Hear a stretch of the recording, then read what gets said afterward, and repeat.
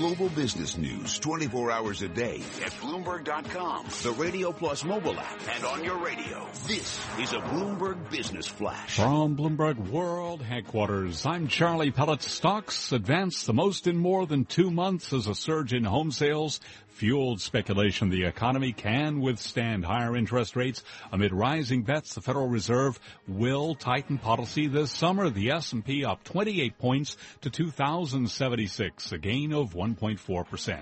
NASDAQ up 95 points, a gain of 2%. The Dow Jones Industrial Average higher by 213 points, up 1.2%. 10-year down 7/32, the yield there 1.86%. Gold down 23.90 the ounce to 1227.60, a drop there of 1.9%. Crude up 1.5% to $48.79 a barrel. I'm Charlie Pellet, and that's a Bloomberg Business Flash.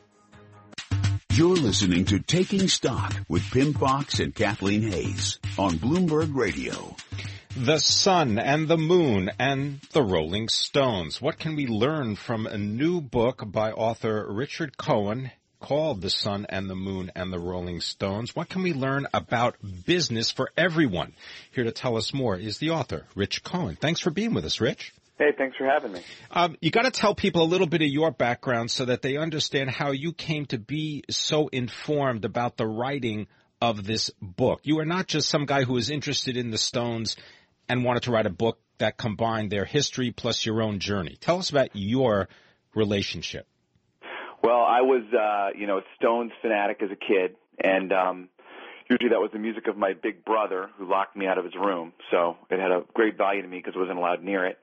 And right after college, I got a job at Rolling Stone magazine, and I got this crazy assignment to go up to Toronto where the Rolling Stones were putting together a show and just basically hang out with them for 2 weeks and watch them assemble this show where they were in an old elementary school gym, school at night. You always wonder what's happening. The Rolling Stones are putting together their show, and just sort of watch just me and them as they put together this show. And then I went on the road with them, and I wrote a bunch of stories about them. And then after that finished, I then got hired by Mick Jagger and Martin Scorsese to work on a movie about the rock and roll business, which eventually became Vinyl on HBO. And so I had this long, we worked on that screenplay for like 6 or 7 years, and I had this realization about a year ago, driving around in the car with my son listening to his terrible music, that rock and roll, which had been so important to us, kind of died in the mid-'90s, and the Rolling Stones were the great band that survived, and if you could figure out the secret of them, you could figure out the secret of everything. Well, Rich, I just think it's interesting today, it's Bob Dylan's 75th birthday, and of course, Mick Jagger, Keith Richards, not far behind at age 72. One of the things that's interesting to me is what a phenomenally successful business the Stones have been. Of course, a lot of bands go on tours now because that's how you really make the money, not selling any kind of vinyl or anything like that. Mick Jagger, of course, attended the London School of Economics for a while. Tell us about that part of the Stones story. Well, actually, the Rolling Stones were, when I even covered them, they're kind of, one way to think of them is as a giant corporation that rolls around the world and makes billions and billions of dollars. And the story really comes out of trauma, which is early on, the Stones worshiped these sort of African-American blues musicians like Muddy Waters, and the story with them is they always got ripped off by the record company.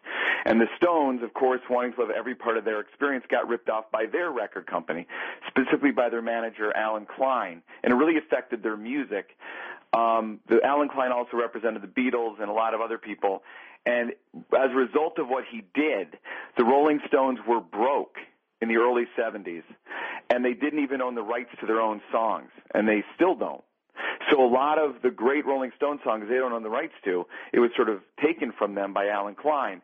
And they were living in England where the marginal tax rate was 90%, I think, and they realized that they could never pay that tax back and stay in the country, so they went into tax exile. They went into this old mansion in the south of France, and they made this record, Exile on Main Street, which is like the greatest rock and roll record ever made, and exile because they were these tax exiles. And at that point, Mick Jagger, I think, because he had gone to the London School of Economics and he was very smart, was embarrassed by what had happened, that he'd been taken, and he started to really assert control and turned it into this kind of business that's a model for all rock and roll on the road. And that really is where they got their savvy, was through terrible experience. Rich, let's just focus on some of the lessons that people in business may be able to learn from the book. I want you to talk about cutting the anchor before it drags you down. Right. Okay, so the Rolling Stones were actually founded by this guy, Brian Jones. He founded the band. He had the vision. He was the best musician in the band. But at a certain point, he became a problem. He became a drug addict. He became an LSD problem. And he actually started getting busted to the point where he couldn't go on tour. And that's how a lot of bands ended.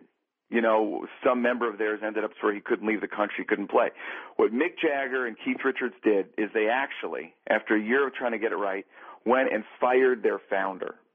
And I always thought it was a situation where they had to cut the anchor to set themselves free. And I always thought that the really sentimental people, the really kind people, don't make it. One lesson of the Stones has always been be ruthless. I mean, if you want to survive, you have to be ruthless about your decision-making. And they were the most ruthless about getting away from people that were hurting them or not helping them. You also talk about never stop reinventing.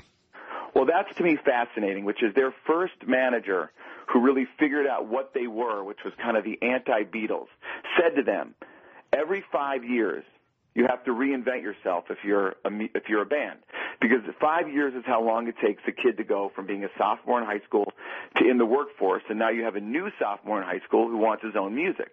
So you have to become that new music for that new kid. You have to kind of change to stay the same, and that's what the Stones were better at than anybody, even the Beatles, is constantly reinventing themselves. So in every new era, they're a new band, which is why they can still go on the road now, because for so many different generations, they were the band of high school. Okay, it's a tough question. Your favorite Stones song or maybe album? I think my favorite Stones song is Wild Horses. And I think that's just because there's actually footage of them making it in Muscle Shoals, Alabama, and then listening to it. And the look on their faces when they're listening to their own music is this look of, we had this sound in our head, and somehow we got that sound into a record, and it was a look of complete artistic contentment and success. Rich Cohen, thank you so much for joining us. I think mine might be Time Is On My Side, but I don't know. There's so many great songs from the Stones. The Sun and the Moon and the Rolling Stones by Rich Cohen. Thank you for joining us today. Thank you for joining me, Kathleen Hayes, and Pimm Fox right here on Taking Stock on Bloomberg Radio.